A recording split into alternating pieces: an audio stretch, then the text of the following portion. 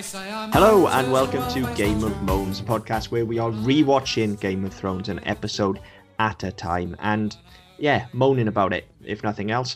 I am Chris Bolton. With me, as always, the Mountain, Mr. Mark Williams. Hello. We're so nearly there, Mark. We're so nearly there. Season 3, Episode 9, The Rains of Castamere. This one's been hanging over us for a little while, isn't it? It is. I mean, this is probably...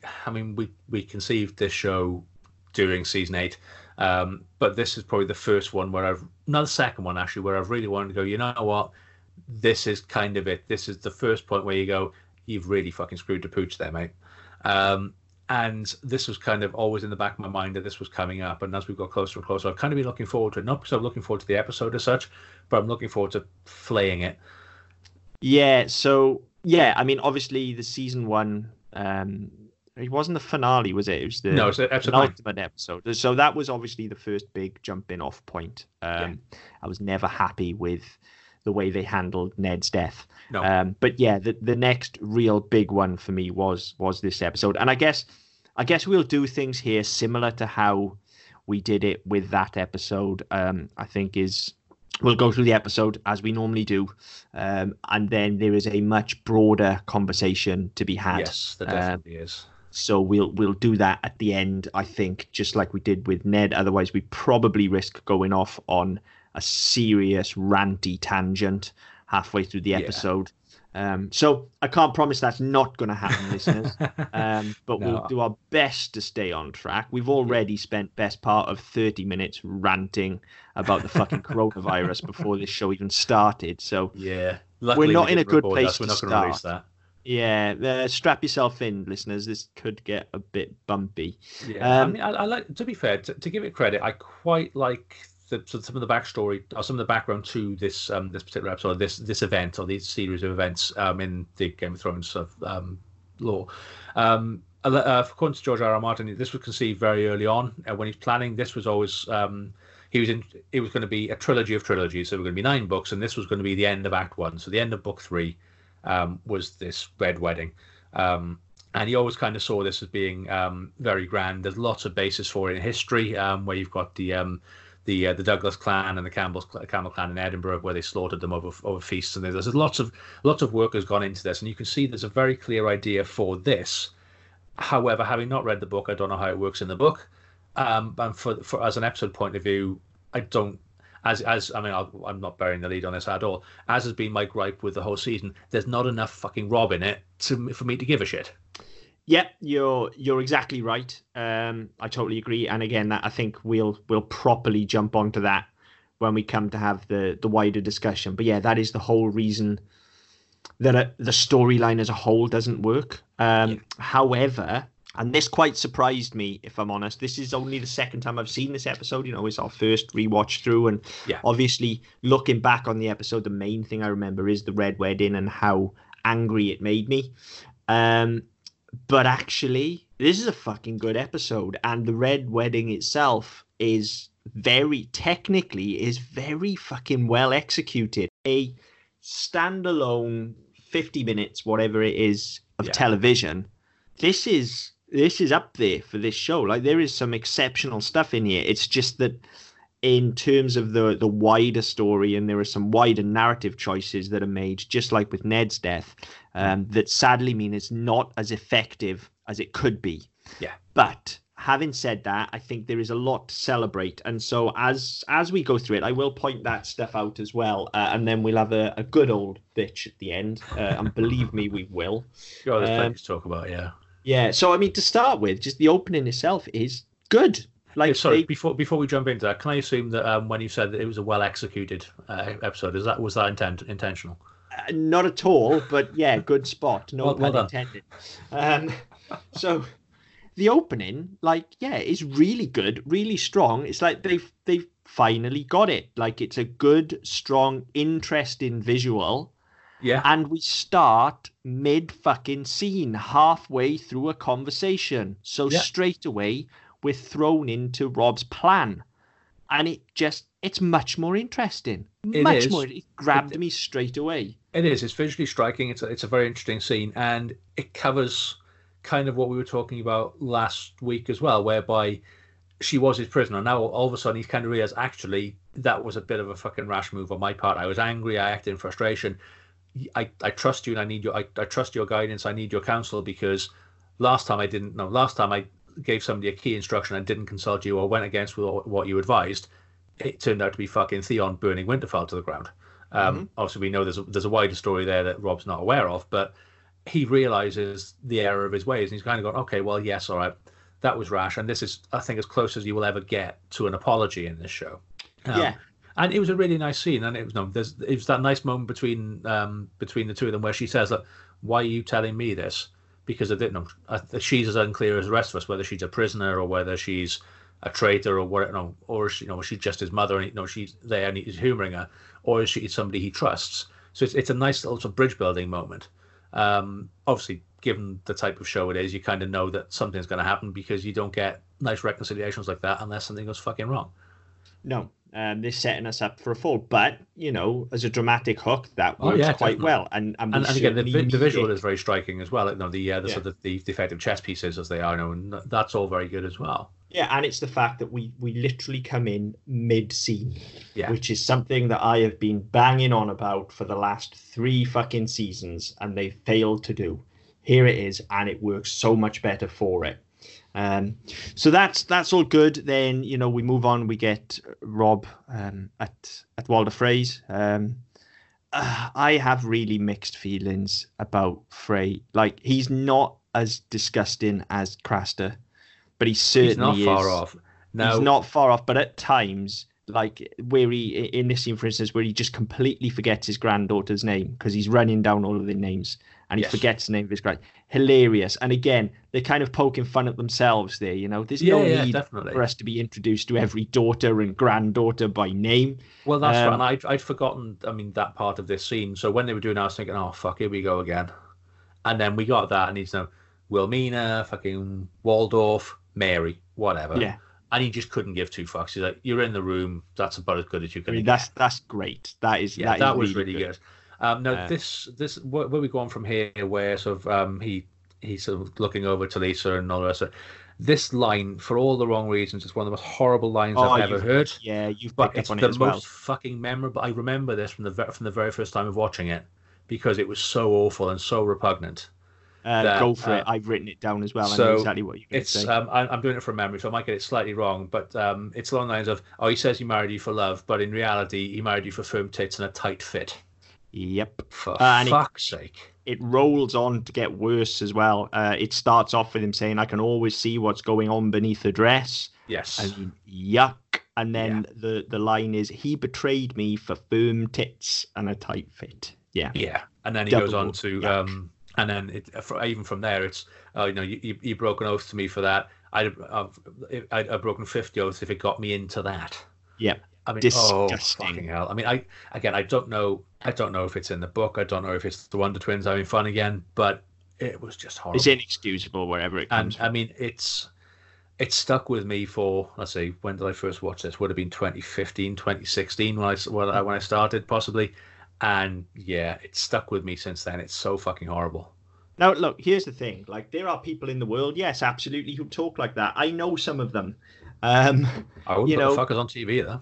No, maybe and I'm not in control necessarily of what they say in my presence, but I would call them on something like that. Yes. Now, however, they are in charge of what they say themselves. I'm not in charge of it. This line has been written down and delivered and directed by a whole bunch of people. Somebody needs to say, we don't need to say this. Yeah. We can say anything we like because this is fucking make-believe. So how about we're not quite so fucking derogatory towards women? How about that? Let's not be disgusting. There's so much. I mean, we've talked this before, and I said last time he was in it, I'm a big fan of David Bradley. I think whatever role he's playing, he very much embodies that role. He's very good, and he has a good range. There's so much that they could have done with him, and he could have done without this dialogue. Yeah, absolutely. I mean, with a very watered down version. You could have got the same sentiment without being just so graphic and repeatedly graphic.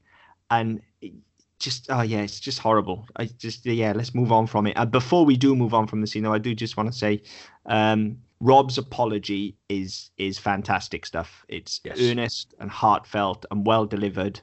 It's very, very good. It is, and there's one bit right at the end, and I thought it was going in a different way. So he finishes his speech, and Walder claps 3 times, and I thought he was going to start doing the old slow hand clap. Yeah, just as bit of at this stage we think all's forgiven. There's a bit of gentle mockery and all the rest of it, and we carry on with it. But actually, he's just summoning everybody to action. But I generally thought, especially the way it was framed and the way his hands, too. I thought, fair play. But then it went completely a different way, and that's a device they use throughout the episode where he claps as if he's not summoning his servants and shit, which again is just pointless.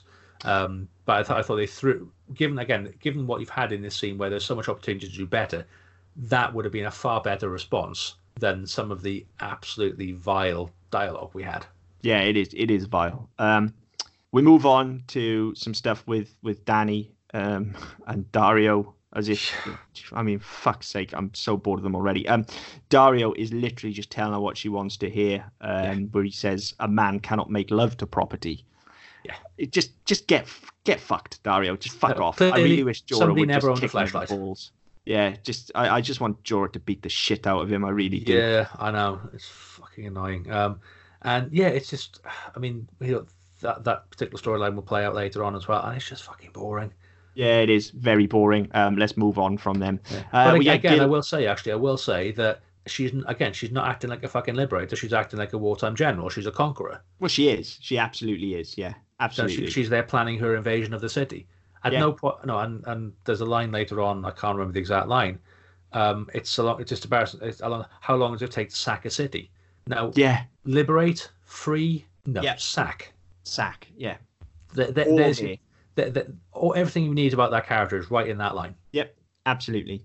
But moving on from them to nicer stuff, we've had a good scene and a questionable scene, a bad one, and then we're into Gilly and Sam, who at this point I'm loving. Early on this storyline was a little bit boring, a little bit slow to get going, but the scene between them both here is just lovely. It's very funny. It's very sweet. Gilly telling him that he's a wizard.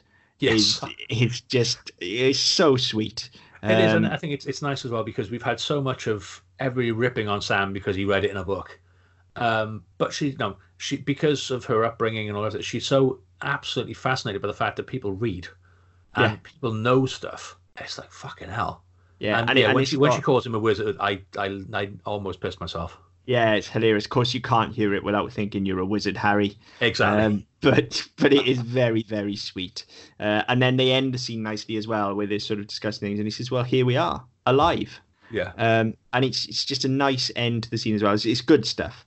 And then just to kick it up a notch, we're into the Hound and Arya, who we've already said we both love them together. And this week is no exception. They're brilliant together. Just the discussion they have where it's very simple, but it's along the lines of is that him? No. Good.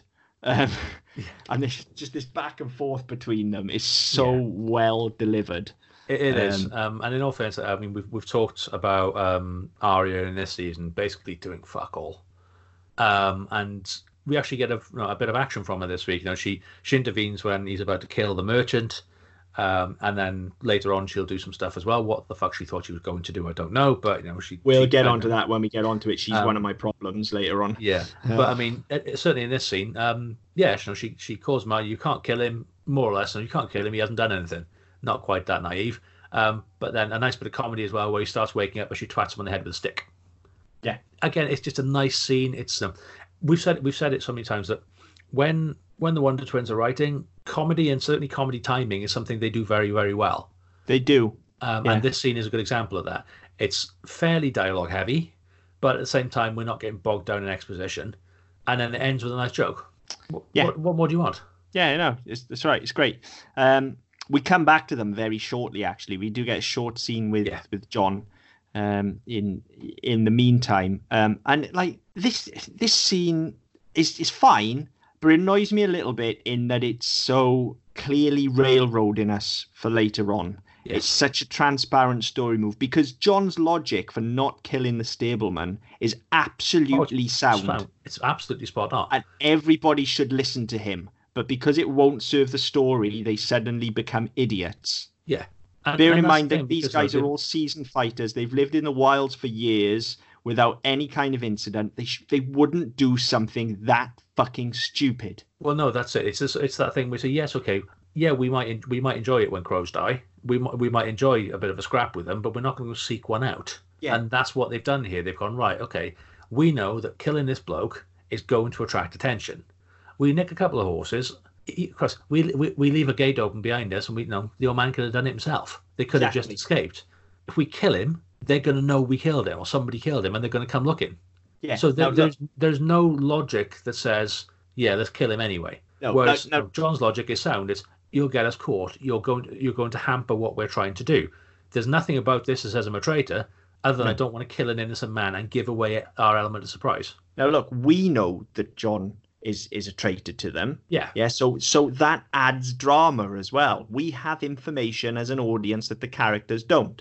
Therefore, there is drama there. But instead, they just flush it down the pan. I'm very confused by it. I'm not confused. I understand why it's been done. They are railroading the story for later on. I get it. Because we need this kind of dissension in the ranks with Jon. We need them to start questioning him. I get all of that. But we've had that from day one. We've had it already, and it doesn't feel right to me here. No. So it's clumsy, is what it is. Very clumsy. So we get that scene. Then we're back with Arya and the Hound. Just more good stuff, and about the only notable thing really is her delivery to him. I think is absolutely spot on. You know, we've said several times about Maisie Williams' delivery. Yeah. It can be absolutely brilliant at times, and this is one of those times where she just looks at him and says very calmly, "Someday I'm going to put a sword through your eye and out the back of your skull." Yeah, and it's perfectly delivered. Yes. So yeah, that's pretty good. We get over to Bran, who I'm again fucking bored. Thank God for Hodor, because without him, there'd be nothing to watch here. Although it's got probably line of the episode for me here, where we get hush, no more Hodoring. I quite like them in this episode. Just that whole group, just because there's the interaction with the others later on. So I think the first time we see them is where they get to the windmill, where Jon and Ygritte were last week or the week before. Yeah. So we know this. We know they're nearby. They're in the same sort of area, because it doesn't matter if it was 2 weeks ago, 1 week ago, or 6 months ago, because time means fuck all in the show anyway. So we there's a call back there, and we kind of think that actually there's something's going to happen. There's a reason why they're in the same place that Jon and Ygritte were. So that was quite nice. And then we get the bit where they're talking about going north of the wall and wildlings and all the rest of it. And Rickon says, "Old Nan said they blend your brains, or they hollow out your skull and make you drink your brain or something." And Osha just sort of smiles at him. And then when they're walking inside, when there's a storm coming and they go inside, she says, "Oh, no, I could do with a drink." And just the look on his face as she's laughing and trying not to piss herself was brilliant. Yeah. No, it's okay. The storyline bores me. This story will continue to bore me until the end of the fucking show. Yeah, I do think though, and it's not just this storyline. It happens with quite a few of them as well. We do get some nice drama here where we cut back and forth between this and the stuff with the wildlings, and they're clearly in the same place, and they're within spitting distance of each other, and they're just ships that pass in the night. They're taking these real close calls with each other, and they don't know it. There's some great drama there. Again, the audience knowing stuff that the characters don't. I'm a big fan of that, and the show does it quite a few times, and they always do it pretty well, and this is no exception. So I like that. We get the scene then where they turn on Jon. The fight is good. Wouldn't say it's great, but it's a good fight. Although the whole thing, again, slightly confusing with him kind of shoving Ygritte out the way to start with. Almost kind of, I just can't work out. I think he's trying to protect her. He is, but he makes her more vulnerable. Yes, that's the bit I couldn't work out. And then I can't work out. Does he do that so that she doesn't fight them? And if she doesn't fight them, she hasn't turned on them? Yeah, this is what I'm trying to work out. Or is it Or is it just some fucking masculine bullshit where he Yeah. tries to protect somebody who doesn't need protecting, Or and is it it ends up costing literally? her? Is it literally she's a wildling, so I have to get her out of the way so she can't stab me in the back? Because Maybe, I don't know. there's that layer to it a bit later on as well, because they do have a moment later on. So it's very confusing. It could have Yeah, done maybe with a line of dialogue or at least a close up to signal just what was going on. yeah. Because especially because Ygritte is such a capable fighter and a capable character as well. Well, yeah, we've seen that. Yeah, she is not somebody that needs protecting. Yeah. So The other thing I yeah, don't understand with this scene, right? Why did it need to be raining? because it looks good. That's just extra fucking expense. And There when they've is, all got fucking floppy hair and stupid beards, it doesn't look that good. but it looks cool because there's mud and yeah, it just But looks they, cool. but they don't utilize that. No, I know, but it's just it's more visually interesting is the thing. It would be if they used it. As it is, it's just distracting. Because no, you don't get the mud and the splashing and stuff like that. You don't see water bouncing off stuff. You just see people with soggy hair. Yeah, but they get soggy hair and they'll get mud on their clothes and it mutes your color palette. So if you want to get nice and gritty with it as well, you've got a muted color palette rather than glorious sunshine where you've got swords dancing off things. And it also contrasts directly then with the glorious sunshine in the next scene where everybody's in shiny armor having a fight. So you've got a sort of down and dirty brawl with Jon, and it is down and dirty with Jon and the Wildlings. You know, it's quite cumbersome, quite strength based. And then you've got Jorah just being fucking magnificent and just cutting motherfuckers up with style and grace and panache, essentially. Just absolutely disassembling people in the very next scene. Yeah, no, I kind of get it. I just think that if the amount of effort that they've gone to do that, they didn't make the most of it. But the biggest thing that bugged me with this fucking scene is John's closing gambit to Mackenzie Crook. You were right all along. Dun, dun, dun, dun. I know. Well, fuck me sideways. Yeah, I know. Although fairly cool where he walks into the bird as he's dying, because that's a nice callback to a couple of weeks ago where he says, if I kill you, what happens to your bird? Now he knows. Yeah. And also, of course, we see in the middle of all this as well, Bran walks into Hodor as well. Yeah. And that's... it's quite well handled. They don't make a massive issue out of it. I was expecting a pratfall. I was expecting him to walk into it and him to just collapse like a sack of shit. You know, I think they handle it really well because it's obviously something that will become important later on. Yes. But they make enough out of it that we understand what's happened, but they don't make so much out of it that it detracts from what's going on or clearly signposts things for later on to the point where we might be a few steps ahead of the story. So it does just enough, I think. So yeah, I thought that was quite good. Credit for the director there rather than the writer, I would think, because on paper the scene is the scene. They've just decided to do just enough. And in general, again, the direction in this episode I think is pretty good. Particularly when we get to the Red Wedding at the end, I think it's very well executed. So yeah, we get another scene with Jorah, and it's just fucking ace. It completely pisses. It's a much shorter fight. But I've said it before, anytime we get to see Jorah fight, I enjoy it. He is a fucking badass. Yeah, and I think it does well as well because, I mean, we see so often in this show where you have, like we said about scenes, where you start at the start and you end at the end and you get all the bullshit leads up to it. In this, you get the start of it, and then you get the middle of it, and then you don't get the end. Again, you build a nice bit of drama with it. Yeah. I just really like it. Just watching Jorah just systematically disassemble people, basically. Just absolutely cuts through them in this fight, taking them out. That's it. And again, Dario is all fucking style and panache, and Jorah's just like, fuck, no, I'm chopping down a tree, I don't give a fuck. It's going, it's dead, next one. Yeah, and it's not showy, it's not stylish, it's just functional. It's Batman, is what it is. He's just Batman about it. He always knows what's coming, and he has the counter for it, and he just systematically takes everyone down and ends up looking way cooler than Dario does with all his flourishes. Yes. I think he ends up looking way more stylish than Dario just because he looks like a complete pro. Like he would kill you in the blink of an eye without shadow of a doubt. So I quite like that fight. Then we're back with Frey. To be fair, the daughter scrubs up pretty well. She's fucking young though, isn't she? Well, yeah, that was it's the a thing, bit troubling. Well, we talked about that a couple of weeks ago, but I mean, it was always going to be the way, wasn't it? Because you had this multitude of daughters and granddaughters who were all they were all made down effectively. No, they were made to look probably, I don't know, a lot. I'm not going to say they all looked like horses because that would be really unkind, but they were all kind of made to look very unappealing. And Yeah. then you get the one who was attractive but clearly fucking 12 or something. So it was always going to be quite problematic. And then later on, at the start of the wedding, you get where lots of shared looks between Edmure and Robb and Frey, and it's a bit again, it's really uncomfortable, it's really distasteful. Where her own father's not practically salivating at how well she's scrubbed up. Well, we kind of get one of those here, and it's very nicely done. Actually, I actually consider this scene the start of the Red Wedding. Yeah. I think it lays the table. It disarms us completely as an audience because it's funny and it's got a deftness of touch to it. The Red Wedding, as I said, as a piece of TV, as a piece of storytelling, I think is executed fantastically. And it all starts here. Like, we are completely disarmed. Okay, so it turns out that the daughter's actually scrubbed it quite well. So Edmure's happy about it. Yeah. And then we get that first look from Frey to Robb, which is quite comical. It's just a little bit like, see, she's not so fucking bad.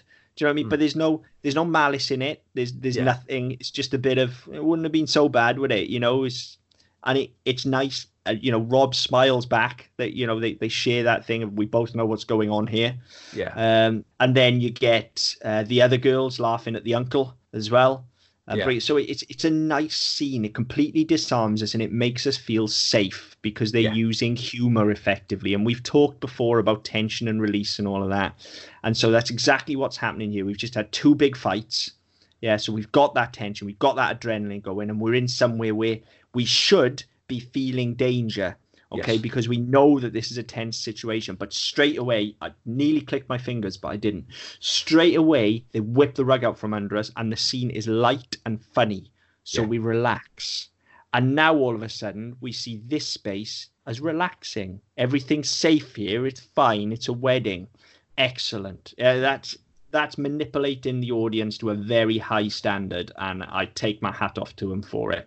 Oh yeah, they've done really well. And again, there's a nice callback to last week where it so starkly contrasts Sansa and Tyrion's wedding, where that's all very dark and everybody, all the looks there are very sneering and very malicious and very malevolent. Here, everything's very open. Everyone's very jovial. Everyone's very calm. Everyone's very placid. And you're thinking, right, okay, this is we are clearly in a safe place. This is clearly, this is going to pan out. Whereas last week you were expecting something to happen because everything was so vicious and malicious, and something else ending in us I can't think of. But no, you were expecting some sort of problematic event other than Joffrey whipping away the steps so Tyrion can't reach Sansa's cloak, or can't reach to put the cloak on Sansa. So you were expecting that, and it never came. So to then have the exact opposite of that this week, whereby you are completely disarmed straight away, everything seems normal, everything's happy. It's a happy event. It's a wedding. It's families being joined. It's union. It's going to help Robb's war effort and all the rest of it. It's a really nice scene, and it sets up a really nice sequence. It does. I mean, just off the back of that as well, we get the discussion between Robb and Talisa. That's right, in it, Talisa. I've still got the nurse written in my notes. That's why you don't have to worry about it much longer. No, that's what I figured. Why break the habit of a lifetime now? So Robb and Talisa talking about Cat as well is also good. It continues the disarming nature of the scene. They're having a conversation that, we want them to have, and that as characters we need them to have, so we know where they stand with Cat. And again, it's very disarming. It's executed very well. Yeah. But it's too little too late, and that's going to be a theme obviously throughout as we talk about this. This is a discussion, and this is information that we needed weeks ago. We should have had this in episode 2 or 3. And it should have carried on through the season. That's the thing. It's all well and good having these massive ensemble casts and these multiple strands of a story, but you can't just ignore them and then expect people to care when you have something climactic happen. No, it doesn't work. It doesn't. But then, just the technicality of the scene to move through it, then we're nice and settled, everything's going well. Yeah. Then the door's shut, then the music starts, then wolves howl. Yeah. Like, it's still, these are just your early warnings. Like, we haven't gone full on yet, but they are just slowly threading the needle. and there's just this creeping dread of like the door's shut, and then there's a minute silence before the music starts to let you think, hang on, what's going on? Like the sound of the door shutting reverberates. Yeah. It's like, what's going on? And then, Walder claps his hands again and the music starts and you're like, oh, okay, it's fine. So you get the tension, you get the release, and then the wolves howl and you think, hang on a minute. Because wolves howling, subconsciously, in our culture, it is just ingrained in us. That is a horror trope. A wolf howls, something's wrong. So it's there in the background. And then it just builds so slowly, just starts building. Cat pulling the sort of the overshirt back on Bolton's arm and just seeing that he's wearing chainmail underneath. I know you're funny, right? Her reaction to that is a bit fucking slow. And his reaction is just it's all right, calm down, it's not a problem. He gives her this look as if to say, don't worry about it, it's fine. You'll be all right, love. I think clearly, no, it's the look he gives her is off. It's not the right look for the situation.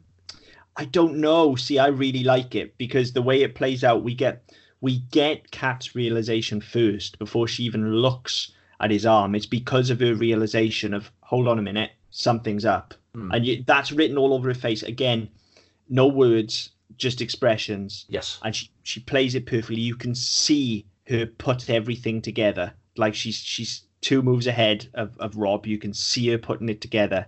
Then she checks, and it's too late, and they all know it's too late. And Bolton's smirk is literally just it's almost like, just bring it. What are you going to do at this point? Like we have you. She knows that there's no way out. I just think the way this scene is orchestrated is so good, and it's a shame because it would be so much better if it meant more. Well, and it would only mean more if we'd spent more time with these characters, and once again, even like Arya is, and we talk about these close shaves, and again, here's another one. Arya's at the gates and they get turned away and she breaks free and kind of gets to the point where she sees the wolves being slaughtered. Yeah. But that's not enough. Like Arya needs to see this. She didn't see Ned get killed. She hasn't seen Robb get killed. She hasn't seen Cat get killed. Yeah. It's not enough. She's in no position to enact any kind of vengeance or to feel any kind of fury. Like, obviously she will grieve, she will feel fury, she will be annoyed. But film is a visual medium, and we need to see that ourselves. That can't happen off screen, which it does, because we don't see her reaction to what's happening. Yeah, again. And it cheapens her story as well. It does, and given her entire arc is about vengeance, what's she getting revenge for? Because she hasn't seen any of it. So yeah, because she knows Ned's dead, because she saw the build up and she saw the aftermath of that, but she didn't see it happen. And now again, she hasn't seen Robb be killed, she hasn't seen Cat be killed. She knows something's gone on, but she's not seen it yet. But again, at this stage, she's ready to go in and start scrappy doing it. She needs, and this is the thing, and I understand why they didn't put her in the scene, because then you don't get the big shock ending. Okay, so I get that, because she would want to fight back, and then we'd have to have a whole thing with Arya escaping. Okay, I get that. But why can't she at least get in there and spend some time with the bodies and swear bloody vengeance? Well, yeah, that's it. That's what needs to happen to cement this for us, especially when we've spent so little time with the Starks this season. Well, and last season, actually. Last season, yeah. The one that we've spent the most time with is Arya. So if we frame this as part of Arya's story, then it makes up for the fact that we haven't spent that much time with Robb and Cat. And yes, it's still shocking when it happens, because, we think that Robb is sort of leading the forces of good, essentially. So you don't expect him to be dispatched so callously and so casually. But if it's framed as part of Arya's story, then we feel that pain all the more. It's not just shock, then it's pain. Then there is forward momentum. Yeah, then Arya has a purchase on the world and can affect it, and we're more concerned about what she's going to do to right this wrong. But we don't get any of that. No, again, right. They throw these deaths away, and it's such a shame because, as I say, these are so well executed. From Cat, and we cut to Arya, then we cut back after Cat has realised what's going on, and just instantly she starts to turn the tables. She grabs the knife, she makes a play. It's very, very good. Robb gets gunned down. It's the whole scene. It's horrific, and it's horrific for all the right reasons. Yeah, it's built up slowly. We've got a pregnant lady getting stabbed in the stomach. We've got one of our main heroes getting gunned down, and then we just get Kat, the matriarch, in the middle of all of it, just making her play, and she's fantastic. But again, even with Robb, like he gets gunned down, so he can't do anything. Yeah. How much more interesting would it have been if he'd have made a play after he sees Talisa getting stabbed in the stomach? I mean, I know it's not as shocking, but give him a hero's death at least, for Christ's sake. This is one thing that said there have been things that bugged me about this episode for a while. I said that line of phrase being the main one, but both Robb's death is better, but Kat's death certainly, right? She makes her play, and she says to Frey, "Oh, let him go, or I'll kill your wife. I'll get another one. I don't really give a fuck." So then Roose Bolton goes, stabs Robb in the gut, and Robb has his death moment, which he hasn't really earned because of the last 2 seasons he's done. Well, we've seen him do fuck all. There's lots of talk about it. Yeah. But now let me just pin that a second before I forget this, because I think this is important as well. He hasn't earned his death. You're exactly right. But more importantly, how much better would this show have been? And this is quite a simple fix, really. If Robb somehow does manage to survive this, if Kat and Talisa die and Robb manages to survive, how much more interesting a show would this be? And how much more interesting a narrative arc would it be for them as a house then? If he survives it and all of a sudden has to avenge his unborn child and mother and wife. Like, how much more does that add to the war effort? And then eventually you bring him together with Jon and with Sansa and with Arya, and the Stark children as one go to war behind Robb. How much more interesting is that than what we ended up with? Well, yeah, there's that. I mean, this was one of Martin's early plans, and he's quoted as saying he killed Robb because he believed the audience would assume the story was going to be Ned was the hero season 1 and he died, so the rest of it's going to be his heir trying to avenge his father's death, and he wanted to keep people guessing. He wanted to very much go away from that, and that's fine. But I think the way that it's put together doesn't really hang on that properly, because, as we've said all the way through, certainly this season, if that's what you're building towards, and to then pull the rug, you haven't earned it, because Robb has not been. I mean, I think he's been in probably, this is episode 9. He's probably been in 5 episodes of this season and not in 4. Yeah, maybe 6 and 3. But of the ones he's been in for a scene, maybe 2. Yeah. And we've not seen enough of him and enough of Kat and enough of his relationship with Talisa to actually give a fuck what goes on. Whereas we've seen a lot more of Sansa, we've seen a lot more of Bran, we've seen a lot more of Jon, we've seen a lot more of Arya. So they have earned their place in the story at this point. Robb is just kind of there. Yeah, because he has to be, because he's Ned's son and he's avenging Ned's death. But see, there's the problem as well, because Arya aside, none of the others are trying to avenge Ned's death. Well, no, that's right. They all have equal claim to that. They should all be wanting to avenge Ned's death. So to suddenly just pin it on Robb just doesn't quite work, particularly when you said, like, you could make that work if we spend enough time with him as a character to get under his skin and see how much it's affecting him. And it's, you then make it, as they kind of have hinted at, but again, we haven't spent enough time with him, is that it's not so much about Ned's death as it is about, I'm not fucking ready for this. I'm not half the man my father was. I wish he were here to tell me what to do. That's where you play it, but they don't. They start to go down that route, and then that's where we bring Kat in as the advisor. But they never fully explore Robb's character or his story, and so his death doesn't feel earned, and then it just doesn't, just like Ned's death, it doesn't really have any major repercussion in the story. No, that's whatsoever. Right. I mean, we'll get to. That's it. We've now seen the more or less the end of the Starks. I know that there's this big war that's going to happen, all the rest of it. So we're at a point now we're thinking, right, okay, well, as an end to a trilogy, which is the first trilogy of a trilogy of trilogies, which is just fucking vain. Yeah, okay, I kind of get that. You want to go in a different direction, but it pisses on everything you've done for the last 3 books. Completely. Or the last 3 seasons. and then it means you're more or less starting from scratch, but just without having to do the character, sort of introduce the characters because you've already done that. And I don't, but it's always bugged me because as I say, I've not read the book, so I don't know how it's done in the book, but certainly in the show, I could not give two fucks about the Stark war effort.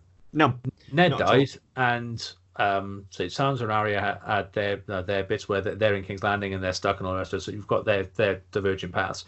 That's fine.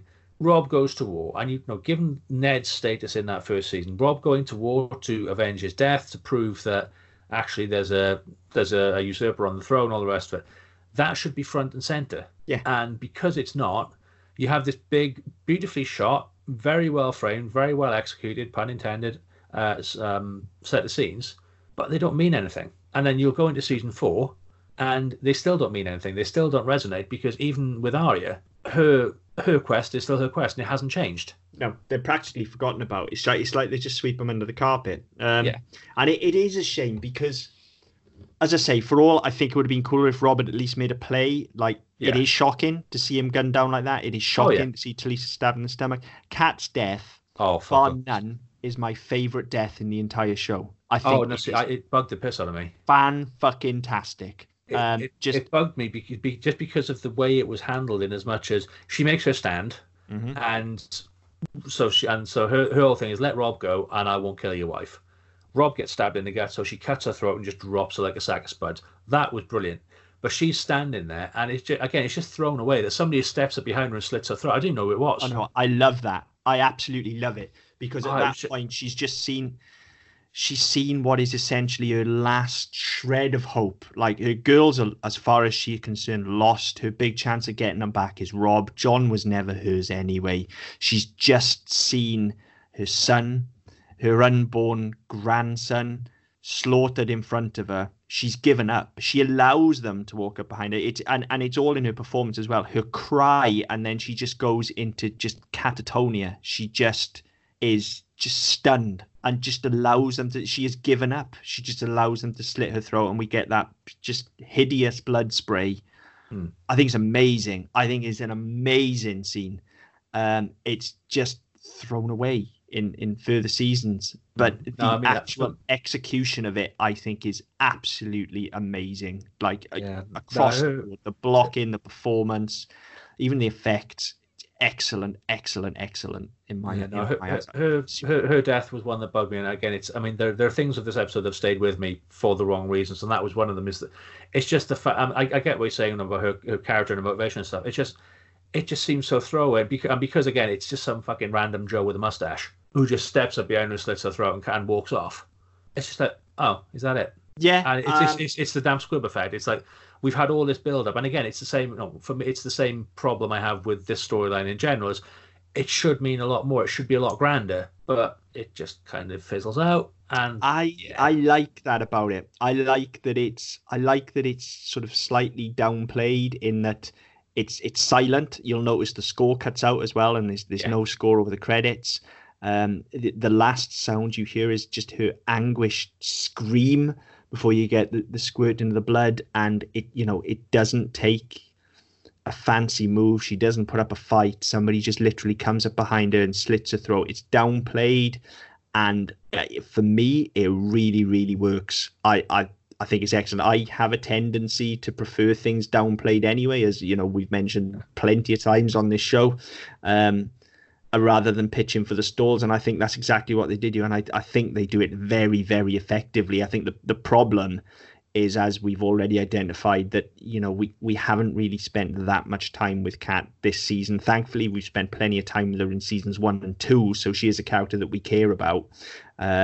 What annoyed me was, just like with Ned's death, we don't get any fallout from it. And she is such a massive character and such a big part of the show that we've spent more time with her than Ned at this point. Her death should be felt, and it's certainly. It's like a fucking gut punch. Even watching it back now, her death is like a punch in the fucking stomach. Like, it's definitely felt on a physical and emotional level, but it's short term because it cuts to black, and then she's just gone. She may that's as well her just be done. written out of the show. She is no more. Well, that's it. And I mean, I have read, and I don't know if it's true.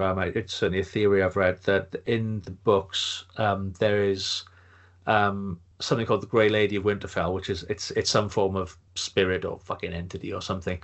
And the purveyor of the overriding fan theory is that it's her ghost watching over Sansa. I mean, that would be wonderful. That would have been excellent if they'd done that, but they didn't. I mean, it's something that never comes up in the show. I don't know how true that is, or if I don't know if that's been resolved in the books yet, because obviously we're only sort of 2/3 of the way through the books or wherever it is.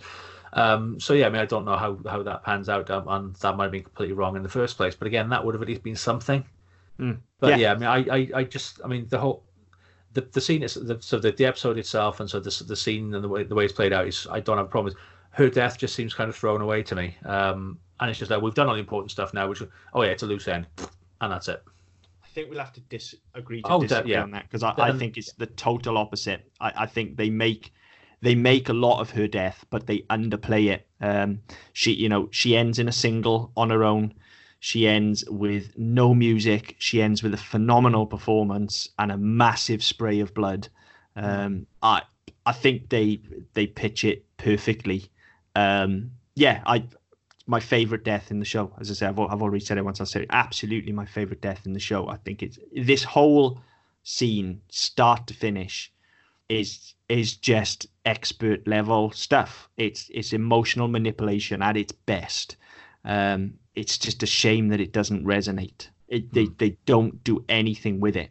And part of that is because they haven't done anything with it to begin with. That is a big part of it. But on a technical level, and you can take the rough with the smooth here. We are able to talk a little bit of shop on this show, and that can go both ways. For as much as we can pull something apart technically, and we do quite often. That works in reverse as well, when there's stuff that isn't popping from a story standpoint but is technically genius. Like I can enjoy it just for that. I can enjoy the performances, I can enjoy the direction here, and this scene is fucking flawless. As just taken on its own, it is incredible, absolutely incredible. It's just what it means in the wider context that. Well, that's it. I mean, we get a little bit next week where I think they put the wolf's head on Jon's body and parade it through the Knight's Village, the tents and shit they've got set up outside. Rob's body. That. Rob's body and what did I say? Jon. Oh, sorry. Yeah, Rob's body and the wolf's head. So you'll get that next week, and then I think it's episode 2 or 3 of the next season at Joffrey's wedding, where you'll get it referred to, and then that's it. Yeah, but even that, just throwaway lines. That's not enough. Like this. No, that's it. This should reverberate until the end of the show. Well, just like with Ned's death in season 1, like for the last 2 seasons, even though we haven't seen him that often, the war effort has always been in the background of the show. And because even when the Starks aren't there, you still get the Lannisters talking about it, and the Tyrells talking about the fact they're paying for it. All this sort of stuff keeps on coming up. Yes, elsewhere. And that is Robb's story. And it's been building. We don't see it enough, but it does build. It's starting to escalate, and just at the start of this episode, even he had a plan, and then they just completely cull it. Like that storyline just stops here, and that's the annoying thing. Like you've built this storyline up over best part of 2 years, and you just stop it. Well, I'm sorry, it doesn't just stop, because there'll be a successor. Well, yeah, that's it. And somebody should be avenging his death. And this storyline shouldn't just go away. And I appreciate that we've got a million other fucking storylines. And yeah, we'll always have a bit of Starks and Lannisters in some way, shape or form. But this, and yeah, I guess you can argue that in real life you could win wars this way. You could use subterfuge and take out the sort of head honcho on the opponent's side. But this isn't real life. This is drama. And I've invested a lot of fucking time in this story. Well, yeah, so exactly. Don't fucking cheat me. At least let Robb go out fighting. Yeah. Well, that's it. Because I mean, for all we've had we've had Robb the general, we've had Robb the would-be king. I've never lost in battle.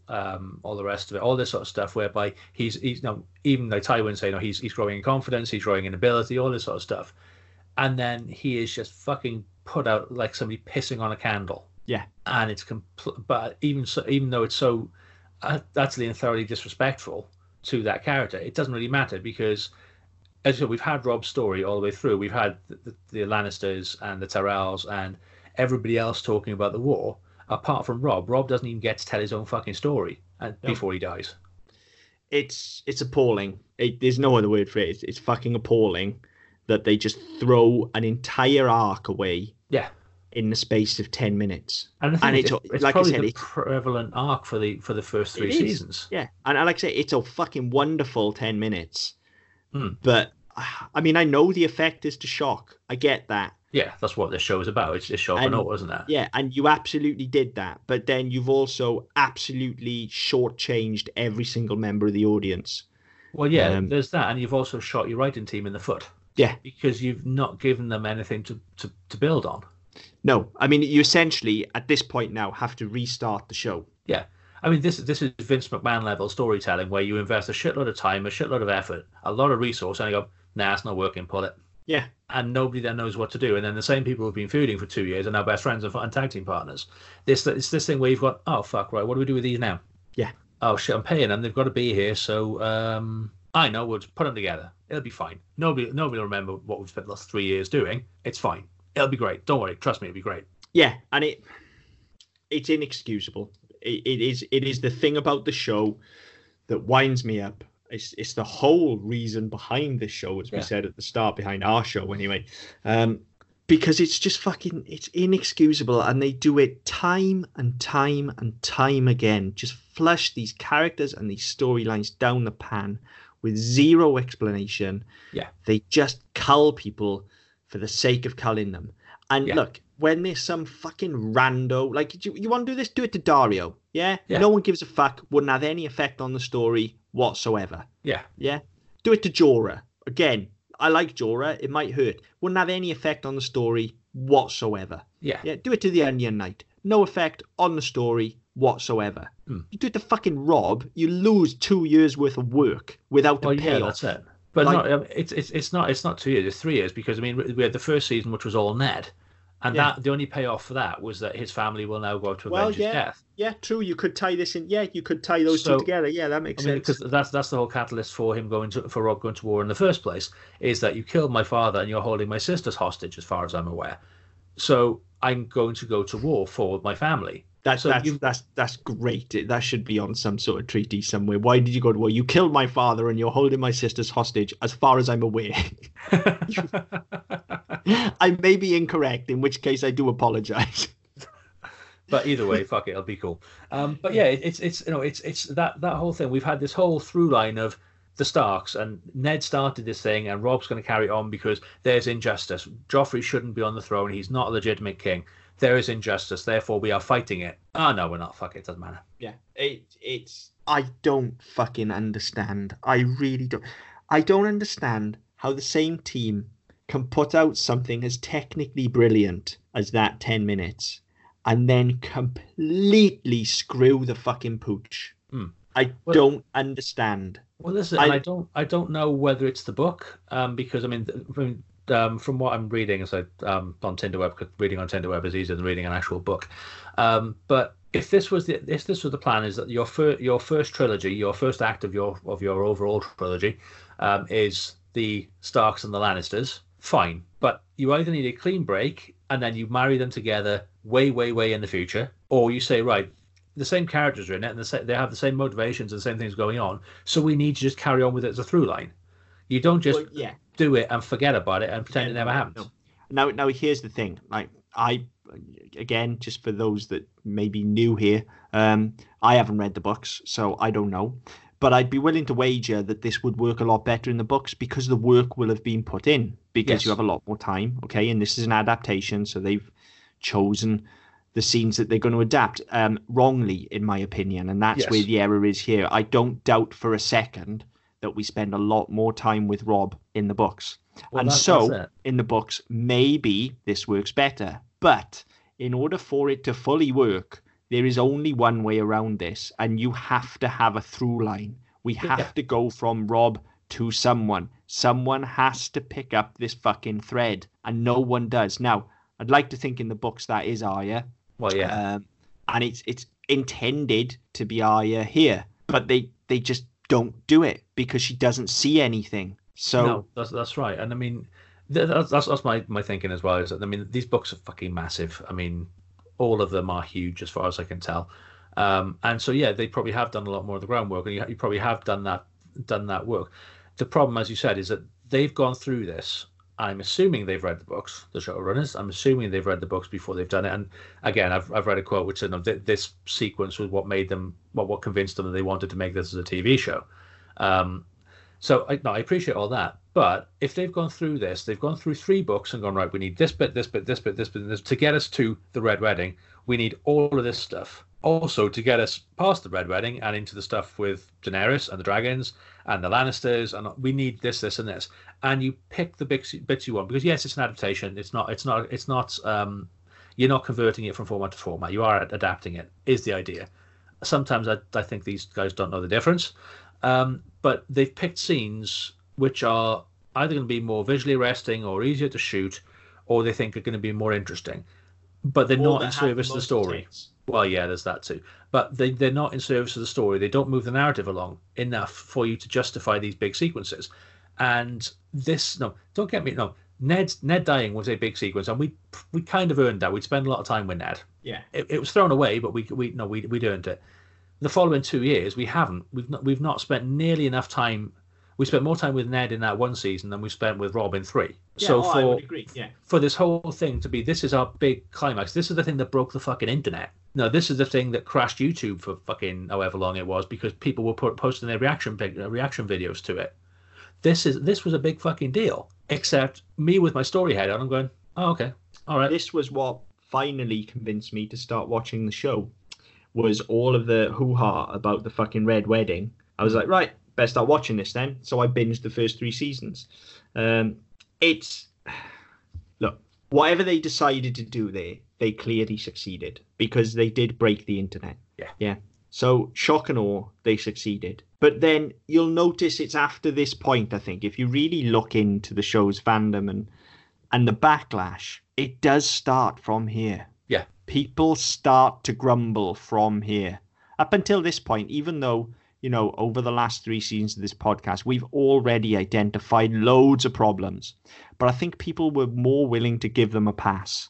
Yeah. And after this, once the problems start racking up again, and there will be plenty next season, once they start racking up again, people are onto them. Yeah. People are onto them. This is it. And we disagree on Walking Dead. I think we've covered that quite a lot in this show.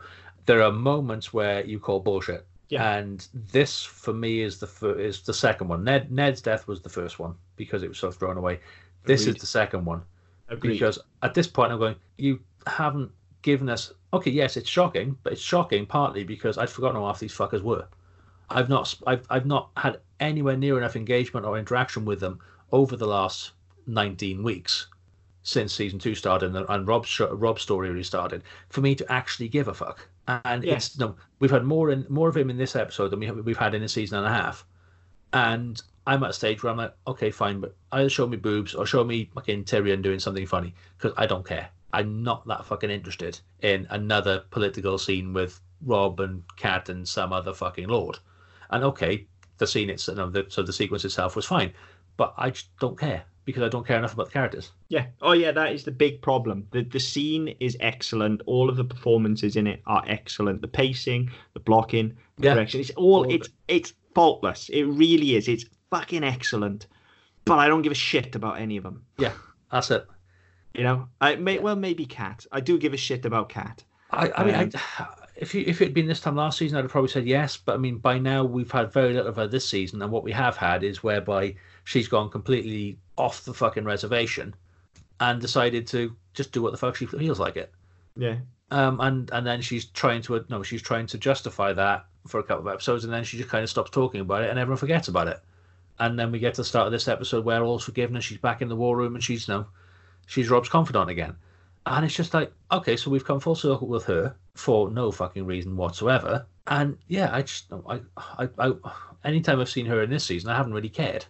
Yeah, to be fair, we have ragged on her a bit this season, and I think she's done enough good work in previous seasons for me that I Yeah, do care about. I mean, to be fair, I like Robb as a character as well, and I've said a lot of good things about him, but yeah, I think his death is just so fucking thrown away yeah. for me that I just instantly put it to bed because it's like he's fucking JFK or something. Well, Do you yeah. know what I mean? This, I He's mean, just there's mercilessly slaughtered. yeah. I mean, you've got this episode. It'll come up next week. It'll come up.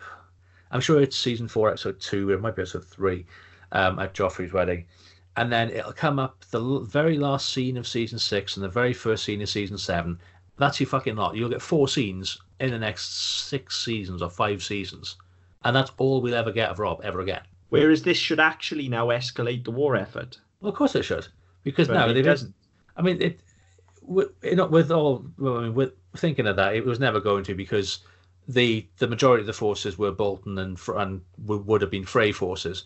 So the fact that the Boltons betrayed him to the Freys, who were working for the Lannisters, you've kind of lost your entire army anyway. But even if you hadn't, you kind of feel they would have been a bit rudderless at this stage, because Roose has defected to the other side and Robb's gone, so they kind of But don't really even know where then, they're going. we need to see them decimated. Yeah, of course we do. We need to see them. No, Christ. Again, there are enough fucking throwaway strands to this story. Give us a band of loyal Stark soldiers who are now on the run.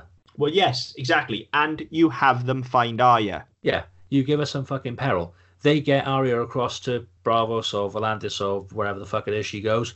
You get her involved. That becomes your story. You're trying to evade capture to get her somewhere. Okay, that would take away from the stuff with the Hound, which I wouldn't be without for the entire fucking show. But yeah, that would be, again, at least something that means the war meant something. Yeah. Even if they all die getting her onto the fucking boat, something has happened to make it worthwhile. Yes. Yeah. It needs to pay off, and it never does.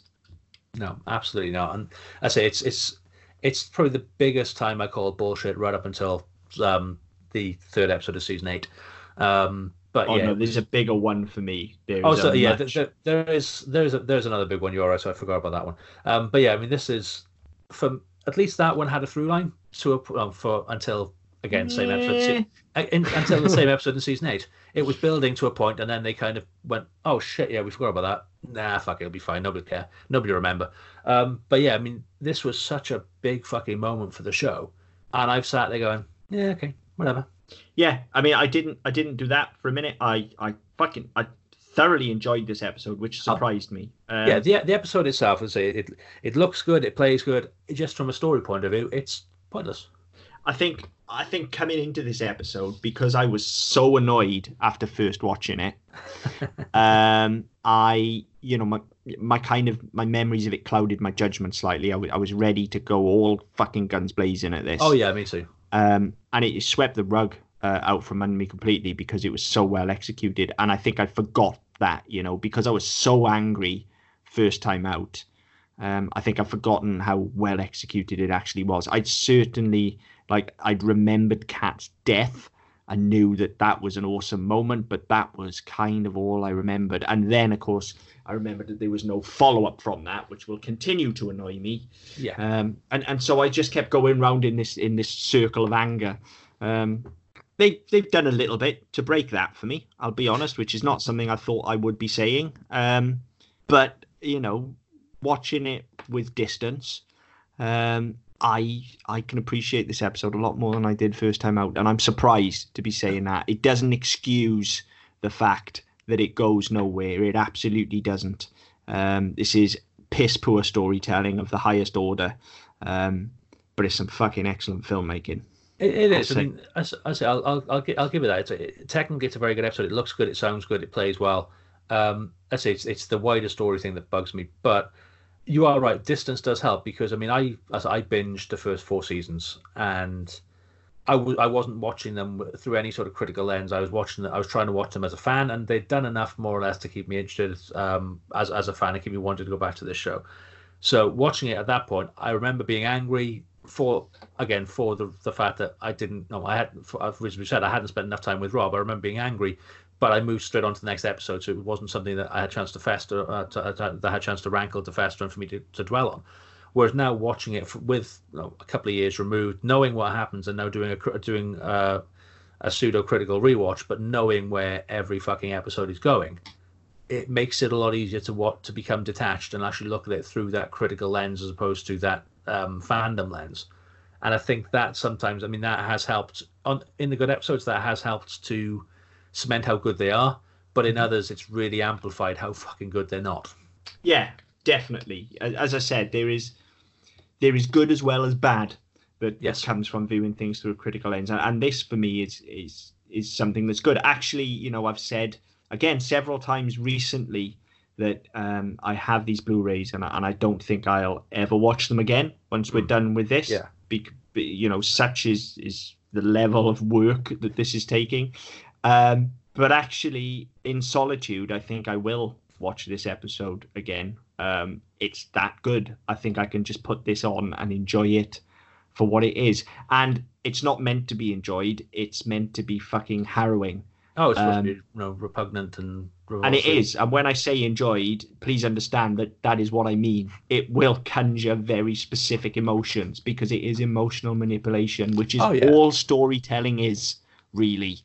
And in isolation, as just a 50-minute slice of TV, I think it's fucking great. I think this episode is fucking great. Aside from the shit with Dany and Dario, I've got nothing to complain about, really. Nothing major at all. It's just that fucking through line, which is a huge problem. And we've covered that. Yeah, I mean, in terms of an 8-season narrative show, not having a through narrative is kind of a problem. Yeah, totally. But as I say, as a standalone episode, I think you're right. And that's why I wanted to treat the wider story arc of it all separately, because I think it's slightly unfair to tarnish this episode with that brush. That is a much bigger problem. It just so happens to come to a head in this episode. Yes. I think the episode itself is excellent, absolutely excellent, best of the season easily. Yeah, definitely. And the thing is, it shows something that this show has been afraid of. It appears though this show has been afraid of and will continue to be afraid of right up to the end, is that your best episodes don't have to be the biggest, the showiest, and the flashiest. Yeah. You don't need lots of fucking effects and explosions and shit like that. You can have one that's mainly character-driven. Yeah, I mean, we've had that, for the last 3 weeks now. The episodes have been character-focused, and they've been the 3 best of the season. Yeah.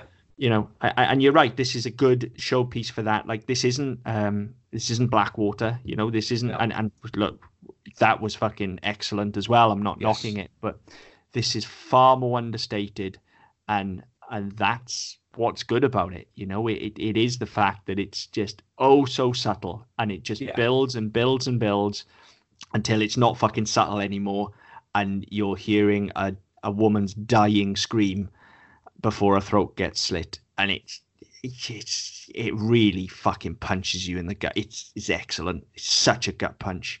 I love shit like that. Stuff like that is what excites me about this medium. This is why I love film and TV. I don't think there are any other mediums that can connect with an audience that directly and that immediately and impactfully as film can. And this is a prime example of that. I was going to say the written word can do so much. A book can take you anywhere, but it's not an immediate effect because it relies on you to fill in gaps, and it relies on you to have the time to sit there and read it. Mm-hmm. Whereas I say this is 55, 60 minutes, whatever it is, and once and everything is there in front of you. Everything's laid bare. If you don't want to think about it, if you want to look at it through a purely literal lens and go, right, well, that happened and that happened, that's fine. You can do that. And you'll take away what you take away from it. Whereas if you want to sit down and read it the way you would a book, and you can read visual media the same way, you can get so much more out of it. And when this show does it well, it's outstanding. It really is. It really is. For all we brag on it, it is. Oh, definitely. I mean, it's important to remember. We said a couple of weeks ago this was becoming a bit of a slog. I mean, certainly this season. This for me is probably one of the worst seasons. But we are still fans of the show. We do this because we want to go back and go, actually, it's not as bad as we thought. yes, okay, there are problems, but you know what? It's not that bad. As it turns out, that we've uncovered a lot of things that we hadn't noticed or we'd forgotten about. But we're still fans of the show. We do this because from a place of love, and sometimes it's easy to forget that. But when you watch an episode like this, whereby okay, you've got a big event, which, as we just talked about for the last hour, there are problems with, but it's a good episode, and you get good. There are nice flourishes and nice touches, which will be repeated in dispatches for the next 5 seasons. Just not enough, because the show will eventually come to rely on, whereas it initially relied on tits and minge, all of a sudden it relies on dragons and blowing shit up and shock deaths. And it doesn't need to do that. I think when it doesn't try to do that, it's a lot better as a show than when it tries to go all out. And I think that's something that's going to keep on disappointing us for the next 5 years. It will do, and that is the great disappointment of this show, is that it is capable of so much more without losing what it already is. You can still have dragons and you can still have tits and minge if you really want. Those things and great writing aren't exclusive. You can have all of it. And when you do have all of it, the show absolutely flies. And it actually, we have said this season has been a slog, and it has.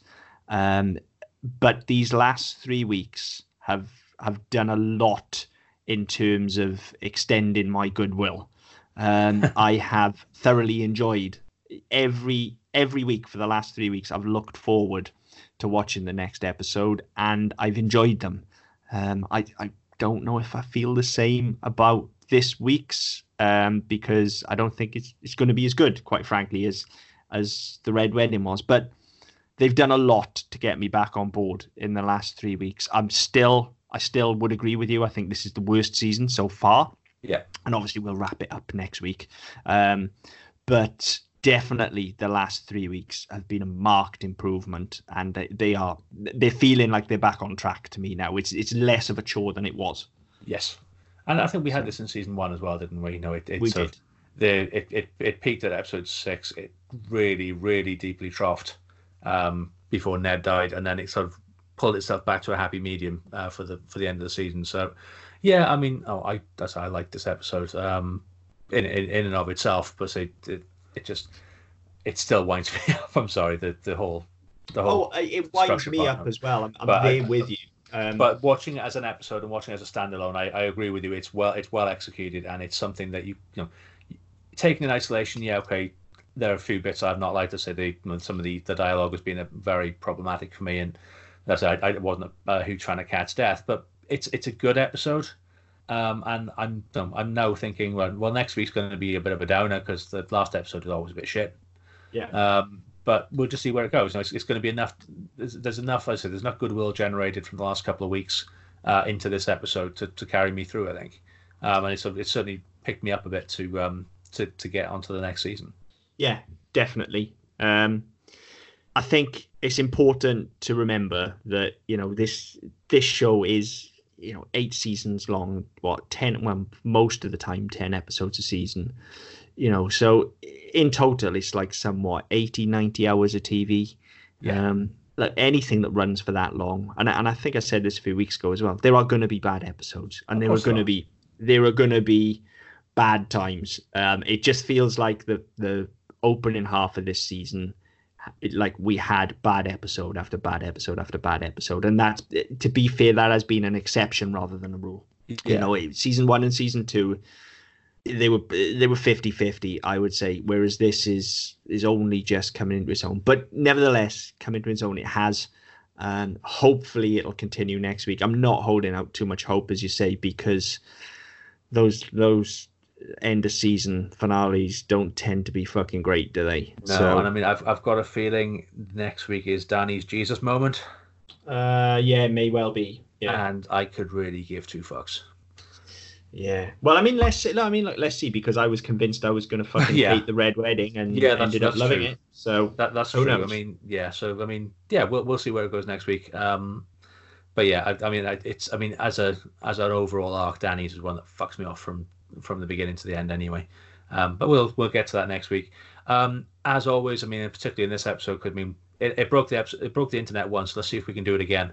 Yeah, and also I think this is it doesn't happen very often that we would disagree so wholeheartedly on something. Yeah. But we clearly have a difference of opinion here over Kat's death. So, if you have opinions on that, weigh in. Call me a fucking idiot. Call Mark a fucking idiot. Whatever you want. To be fair, if that's the worst I get called, I'm having a good week. Yeah, we're big boys. We can take it. Let us know. What are your thoughts? Did you like it? Do you think it's underplayed intentionally, or did they just fuck it up? Let us know. What do you think? Well, yeah, definitely. Let's say you can contact us via Twitter at ddpodcastnet. On Facebook, we're the Double Down Podcast Network. You can go to our website, ddpodcast.net, and get in touch with us through there. But yeah, let us know what you're thinking. Let us know why we're right, why we're wrong, why we're a bunch of fucking idiots who shouldn't be on the internet. Yeah, whatever you want, really. I mean, well, we do this. We do the show so we can talk about it amongst ourselves. But if other people want to join in, we're all for that as well. So yeah, by all means, let us know. But until next time. Game over.